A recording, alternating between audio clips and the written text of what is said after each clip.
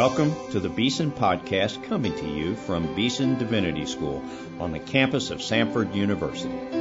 Now your hosts, Doug Sweeney and Kristen Padilla.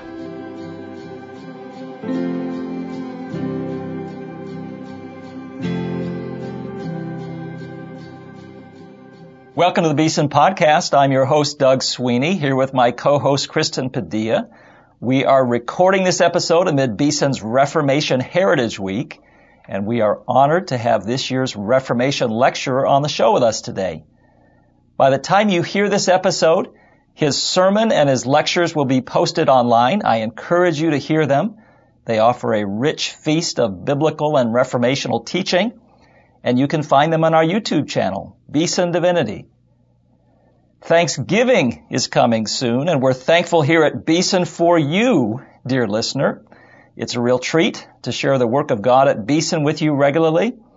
And if the Lord prompts you to support us as you listen to our show, we would love it if you would use the giving page on our website, beesondivinity.com/giving, or send an email to Dr. Gary Fenton in Beeson Advancement at gdfenton@samford.edu. Just one more announcement before we get underway. On Tuesday, November 30, our James Earl Massey Student Preaching Award winner will preach for us in Beeson's Chapel. The award recipient this semester is Cole Griffith, one of our graduating MDiv students. Will you please pray for Cole as he prepares to preach in chapel, and they make plans to come and hear this future pastor preach the word from Revelation 21.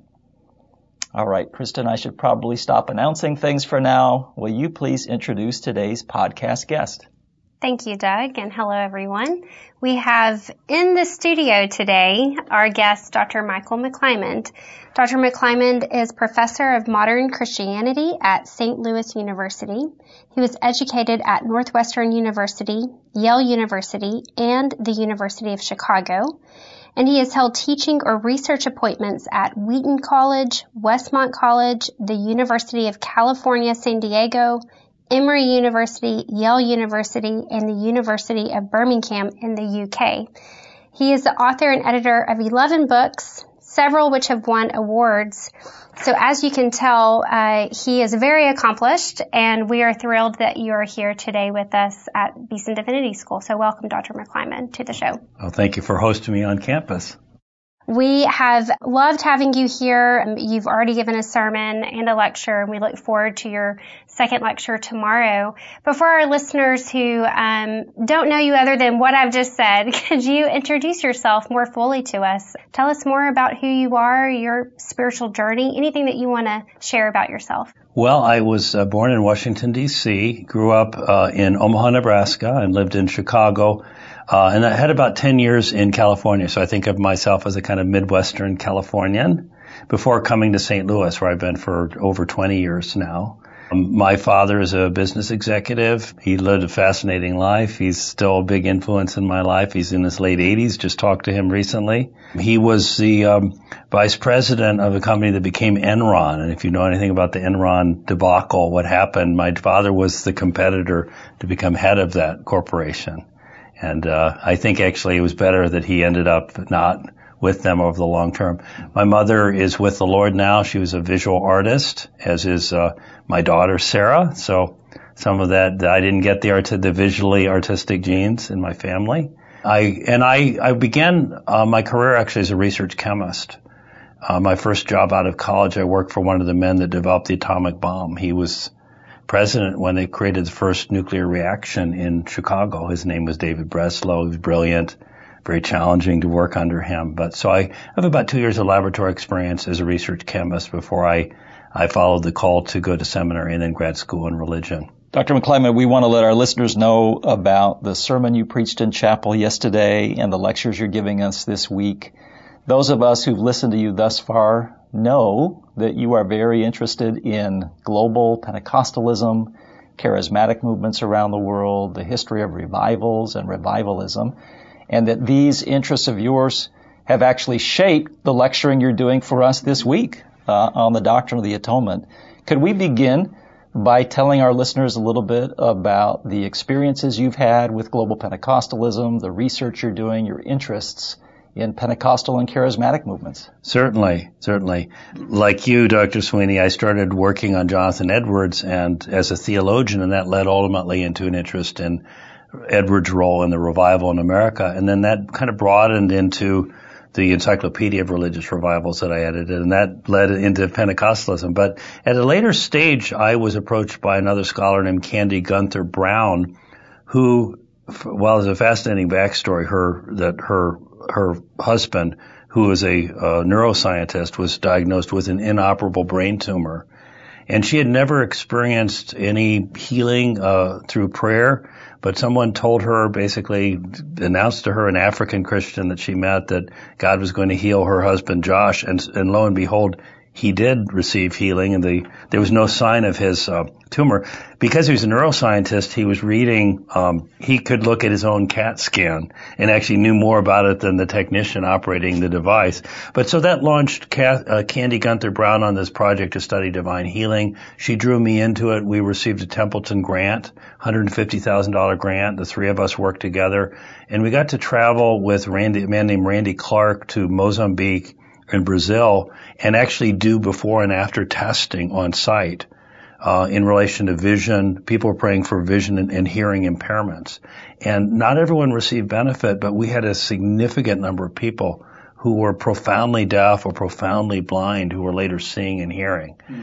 And we also saw in the context of Africa as well as in Brazil how this was closely tied to the expansion of the church. In one of the villages, this woman named Heidi Baker, who went with a husband to serve in Mozambique, and now there's something like 7,000 new churches in 20 years associated with this ministry. Much of this was connected with healing, but there was a boy who was 18 years old in this little village in Mozambique who had never spoken, and she said, "Stick out your tongue," and she grabbed his tongue and began praying, and he began making sounds. His mother was next to him, and she started weeping because he had never made a sound in his entire life. And she said, "Can you say Jesus?" And so he started to say Jesus, and everyone around him from the village were jumping up and down, and they took him and they baptized him in the river right there. And now there's a church in that spot.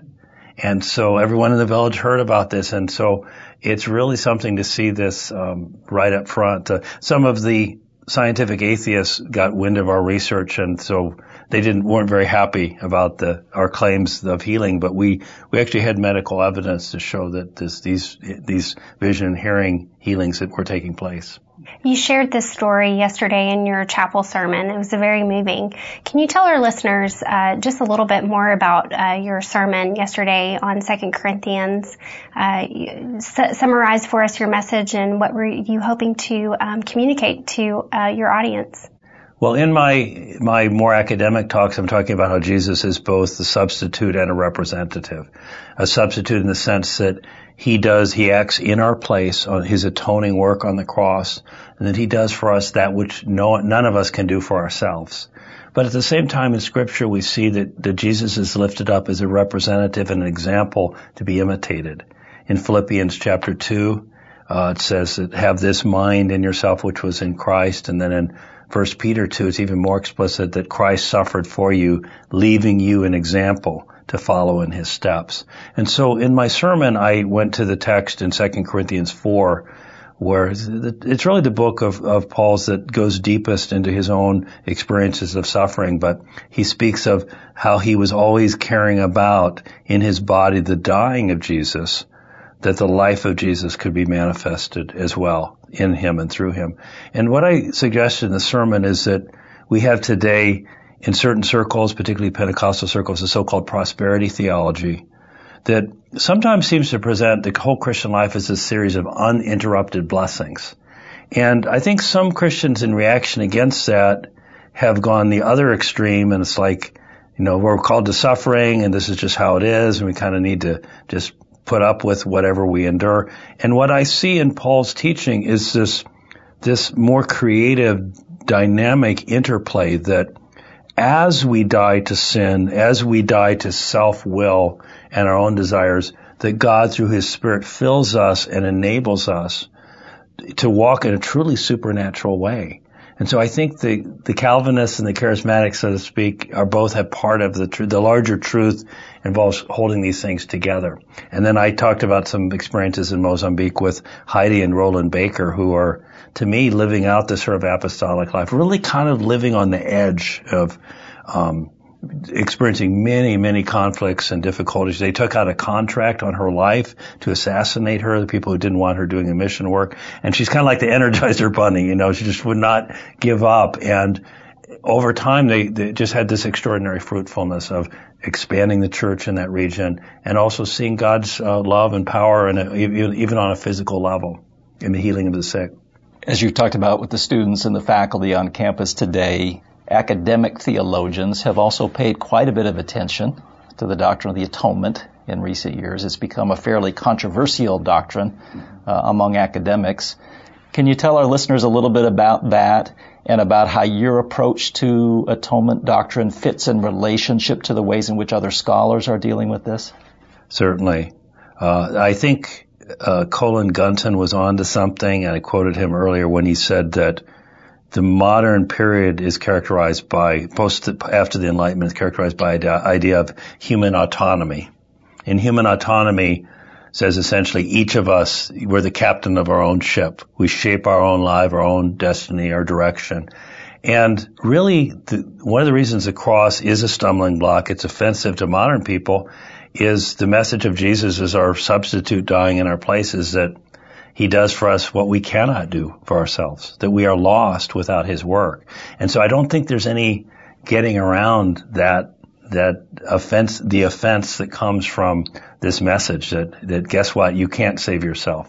You can't deliver yourself from the situation of sin. So there's an underlying current in our culture that is pushing Christian preachers and pastors and theologians to maybe if not to deny the work of Christ on the cross, at least to begin to soften it in some ways and minimize it. And so we end up with this split, I think, between those who are very strict in wanting to say Jesus, he is our substitute. He does for us what we can't do for ourselves.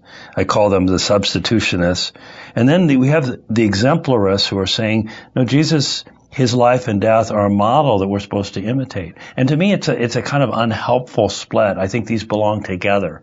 On the one hand, we need to recognize that he does for us what we cannot do for ourselves, his atoning work. But then we're called to have that mind of Christ and to live that life in which we are thinking of others. If I live out Philippians 2, it means I should be waking up in the morning and thinking, every person I meet, how can I manifest the love of Christ to that person in that situation on an ongoing way. So in my lectures, I'm trying to heal what I think is an unfortunate rift that's developed in the theological world.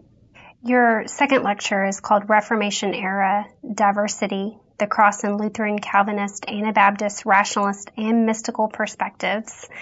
Can you give us a teaser of that particular lecture? Yes, the cross is simply too large a topic to be confined into any particular category, and I see the different branches of the reformational movement, including even the rationalists, I think have something to contribute. And I tried to distill it down to a single point. I think the Lutheran idea of the cross, as the famous Swedish theologian Gustav Eilin said, was the notion of Christus Victor, that Christ triumphed over sin and judgment and Satan and death. All those things were defeated. What comes out of that is an attitude of confidence. To the extent that we understand that Satan has already been defeated from the time that Jesus died, we can really walk in confidence. It doesn't mean that we won't have struggle, we won't have conflict, but the victory has already been won. The Calvinist cross is more on the sort of a substitutionary atonement. I've touched on that already, and there's an attitude of gratitude. There is a sense of how much we owe to him for what he has done for us, if we really understand that. The Anabaptist cross is one that focuses more on the imitation of Christ. Of course, the Anabaptists are known for their commitment to nonviolence and to peace.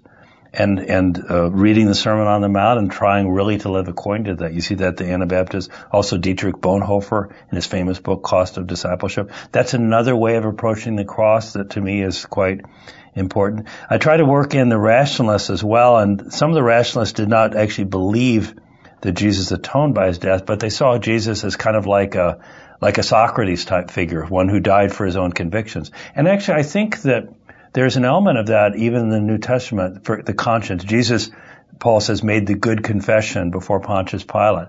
And that's an important topic for our time when issues of conscience are rising up and the importance of following one's conscience. And then finally, the mystical perspective, and here I'm drawing on some of the Catholic thinkers like John of the Cross, is that there is a dying to our own attachment to material things that we need to undergo. And so there's an element of renunciation or asceticism, you might say, that is a part of living out the reality of the cross. So there's an awful lot to, there's almost a smorgasbord here of different ways of thinking about the cross. Mike, I want our listeners to learn a little bit about some of the rest of your scholarship, too. Of course, you and I have been friends for a long time, and I've been blessed by a lot of your books. Everyone I've read. I'm not sure I've read all of them, but I've read most of them and been blessed by them. I've even read a couple of them while you were writing them, parts of them, and that was a blessing to me. But I have to confess, your next book is one I don't think I've read at all in any part. It's called Martyrs, Monks, and Mystics, The Meaning and Message of Christian Spirituality. Let's talk about the rest of your scholarship, or some of the rest of your scholarship, starting with that one, the one that's coming next. What's that book about? What are you trying to do in it? Well, I was recruited to write this book by a Catholic publisher, Paulus Press, and I was, in fact, kind of surprised. One of the acquisitions editors at Paulus Press had read some of my work elsewhere and wanted me to do it. I think she felt that I might give a more robust account of Christian spirituality. It's intended to be a general textbook on Christian spirituality. And some of what's being published now is kind of spirituality light. It doesn't really have a lot of depth. And this is a book in which I'm going to be talking about, bearing the cross and imitating Christ, as well as meditation on Scripture, a little bit about monasticism, about martyrdom and the spirituality of the martyrs, and so on. So I'm learning actually a lot. I think there are two chapters. One got expanded to two on mysticism. It may be the hardest topic that I've ever worked on, the Christian mysticism, because I think there's an awful lot to learn from the mystics and to affirm there. But there also are some problematic aspects of mysticism as well. But I'm doing this in a very ecumenically Christian way, so it synthesizes, we have Augustine and Thomas Aquinas and John of the Cross, but we have Jonathan Edwards and John Wesley and the German Pietists, and a sort of interweaving of different themes. Mike, most of our listeners would be Protestant. Not all, but most. It's a Beeson sort of family audience. You think we have some things to learn from the mystics. Tell our Protestant listeners what you think we have to learn from the mystics. Well, I think one of the key things, and this comes out in my chapter on Lectio Divina, or the sort of biblical meditation, is I think Protestantism has a tendency toward intellectualizing the faith.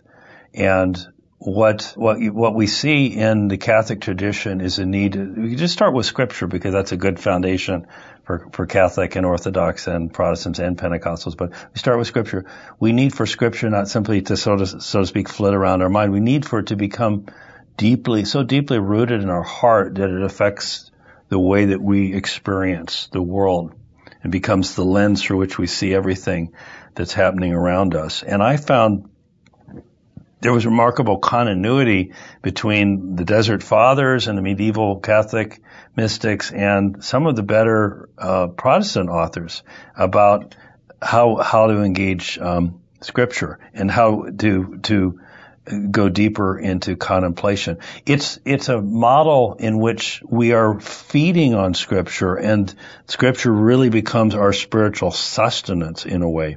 Origen in the early church spoke of the flesh and blood and bones of Scripture and how we appropriate that through reading and through meditation. I think the message about the need for a meditative and contemplative aspect. I think it's as important today as it's ever been, because I think these wonderful devices that we all carry around with us that are beeping or vibrating every few moments, every few minutes, are leading to such a level of distraction and such a focus on the momentary that we're really losing sight of the deeper reality of who God is and who we're to be in relation to Him. And of course, I go back to a very ancient source, which is Plato's allegory of the cave in the Republic, where you have the people that are chained to the wall and they're seeing the shadow play on the wall, and they think that is all there is to reality. And so the contemporary translation of that would be the people staring at the screen, looking at their Twitter feed, thinking it's reality, right? And in Plato's allegory, one brave soul climbs up out of the cave and he sees the sunlight and he's kind of blinds his eyes, and he comes back in and tells the others, oh, this isn't reality, these shadows. It's like there's something up there. And in Plato's version of the story, they kill him. They gang up on him, decide he's a madman for saying this. Well, I think this has a lot of contemporary pertinence in our very distracted, digital and media-driven culture. I realize that this is being broadcast through media, but I'm talking about media diet. We have to pay attention to how much time we devote to certain kinds of media and whether we're feeding on the right things.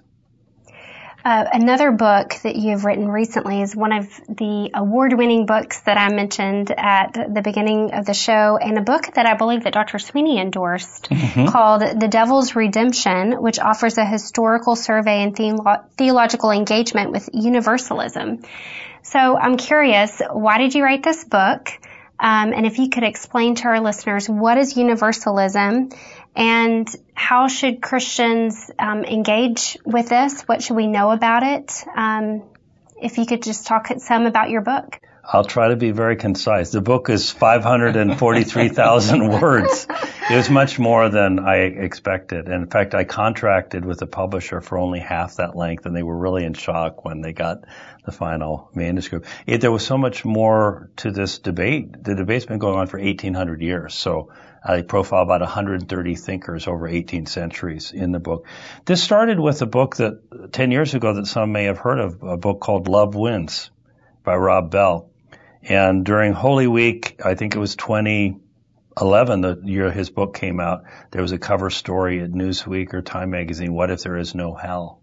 And this was a very positive profile of Rob Bell's book. And I started checking around with people. I remember feeling a kind of inclination that I took to be from the Lord, that I was supposed to write in something in response. And I was resisting it. It's like God had to sort of twist my arm on this, because I didn't really, this is a highly controversial topic, but I remember going into the local coffee and sandwich shop, and there was a whole circle of women sitting there. They all had their Rob Bell book cracked open, and I could overhear them talking, oh, this is so wonderful. We don't have to, there's no judgment. No one is going to be judged. And think about the implications of that for a Christian. You don't have to have a difficult conversation with your non-Christian friend, your agnostic friend, your Hindu friend. You don't have to tell. If they ask you point blank, could something terrible happen to me after I die if I reject Christ? I consciously deliver. If you're a universalist, you believe that universal salvation. That's what the word means. So all will be saved. The title of the book is sort of playing with this idea that if God would never create an intelligent creature that would be lost, then that would mean that even Satan has to be redeemed. And no, the book is not actually claiming that the devil's redeemed. There's one Amazon comment that, like, I think this book is terrible, that he's saying that the devil will be redeemed. It's like, obviously they didn't get past the title. The title is to be thought provoking. Can the devil be redeemed? I want people to be thinking about that.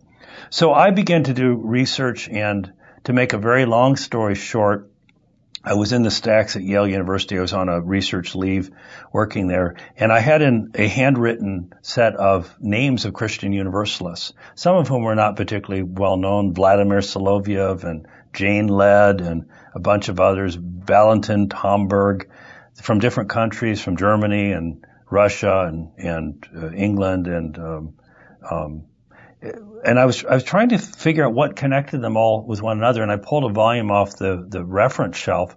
It's called the Dictionary of Gnosis, which means like Gnosticism and esotericism.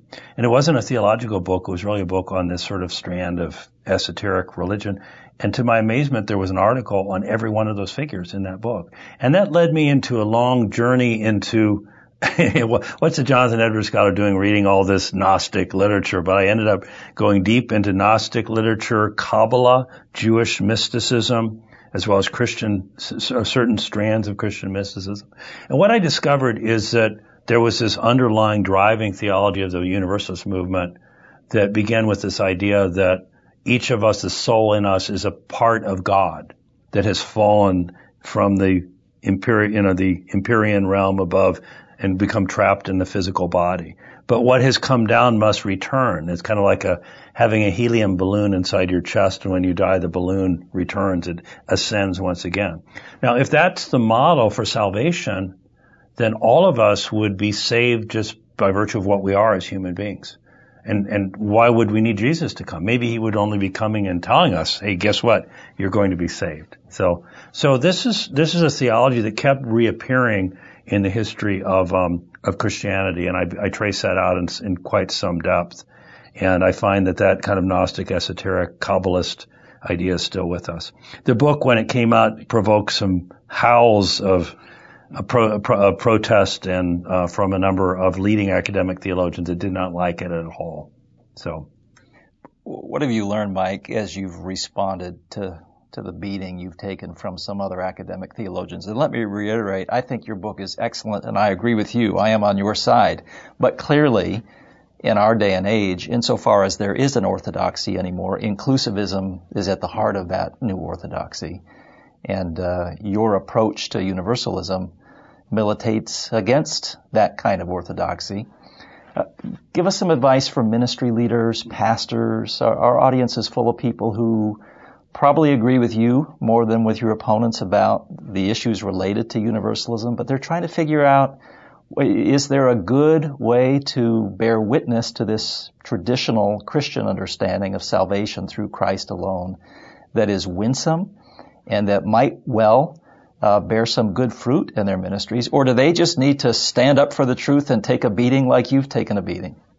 Well, one of the things that I did in the book is I tried to show how the question of final salvation, whether it is partial or universal, is tied in with many, many other doctrines. And what I would say is that for obvious reasons, universalism has great curb appeal. You think of like a universalist house.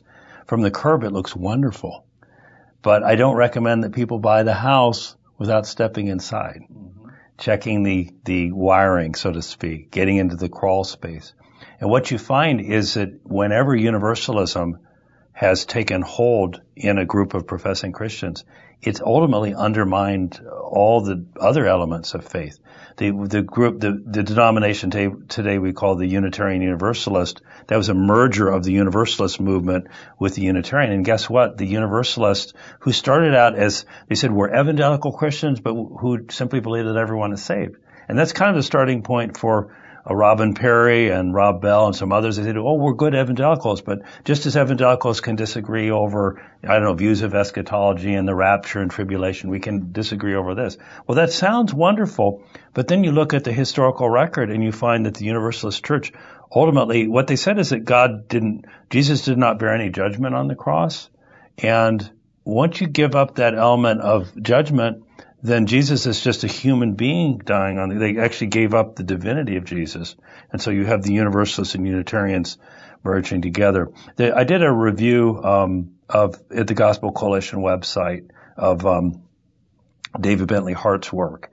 And so if people are interested in that, look under my name, Gospel Coalition, and you can see the critique of that. But so that's kind of a slippery slope argument, but I think it's an important one. Another element is, again, I can refer people to an online essay called The Opiate of the Theologians. And of course, I'm playing with the Marx's expression about opiate of the masses. But what I argue there essentially, and this is online at the First Things website, is that universalism is the way that we would want the world to be. We would want everyone to respond. Who wouldn't want everyone to be saved in the end? And I compare this to the gospel story frozen at the moment of the triumphal entry. Yay, Jesus. Everyone's clapping. They're all applauding. Now imagine just running that loop, of film again and again and again. But wait a second, something else happens. As Karl Barth once said, perfect love appears in history and gets crucified. And so an unsentimental look at the gospel story itself. You don't even have to look at the world around. It's just the gospel story. We realize that again, to cite John 3, Scripture says, the light has come into the world. It says, and men love the darkness rather than the light, for their deeds were evil. And then it talks about those who come to the light and those who flee from it. We can't get away from this element of judgment. And as one biblical scholar said, he says, it's not the purpose of the light to cast shadows, but if the light is shining, shadows will be cast. And so there really isn't a way to escape this element of the judgment that takes place. Of course, as Jesus dies on the cross, and also the element of freedom as well. I think many are familiar with C.S. Lewis's statement that there are only two kinds of people: those who say to God, "Your will be done," and receive salvation, and those to whom God says, "Your will be done." And the doors of hell are locked from the inside, as Lewis said. So that element of freedom, Benedict XVI, Pope Benedict XVI speaks of hell as finally an expression of human freedom, that it is the creature's capacity to say no to God.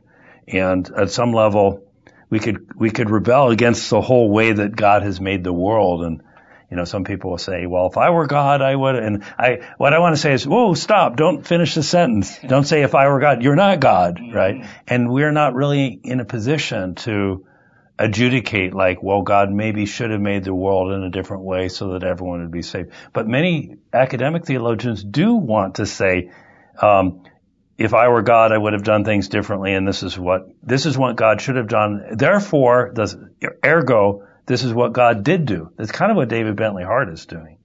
And he says that if God allowed even one creature that he created to be lost, then God is no longer God, no longer worthy of worship, and it's better to be an atheist. So it's a startling claim that he's making that ultimately involves a rejection of the whole earlier tradition. Well, thank you so much for being on the podcast today. We always like to end the show by asking our guest what the Lord has been teaching you these days that might be a word of encouragement to our listeners.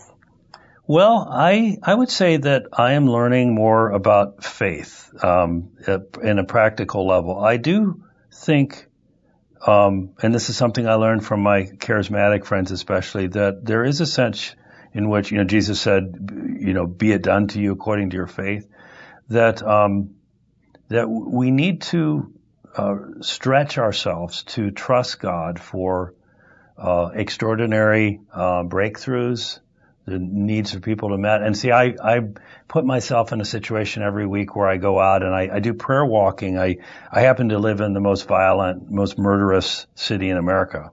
Currently, it's St. Louis, and I lead a group, and we go to the murder sites, the homicide sites. That brings us into people on the street and people who need food and clothing. And one guy that we found was on the verge of death. He was overdosing from fentanyl. He got a Narcan save shot. He moved into the home of one of the people I knew. Then he relapsed once again. So it takes faith to trust God for this person who will go nameless. We have to really believe that there's hope for him. And fortunately, he checked himself now into a new rehab program. But when we're on the streets and we're encountering drug dealers and drug abusers and streetwalkers, prostitutes, it's a challenging environment because of the lifestyle issues that they're facing. So I'm learning about faith through being in that environment. And what I would say to the listeners is, put yourself where you need to trust in God. Heidi Baker said, she puts it this way, she says, the way that we do ministry says, if God doesn't show up, we completely fail. And so if you're not in a situation where you need God to show up in order not to fail, then maybe you need to be further out on that limb of faith, so to speak. That's a good word, Dr. McClyman. Thank you for your faithfulness. Listeners, you have been hearing Dr. Michael McClyman, an old friend of mine, a learned and faithful theologian, a wonderful churchman, fine Christian. It's an honor for us to have him on campus with us this week, giving our Reformation Heritage Lectures. Thank you, Mike, for being with us. And thank you, dear listeners, for tuning in. We love you. Please pray for us. We say goodbye to you for now.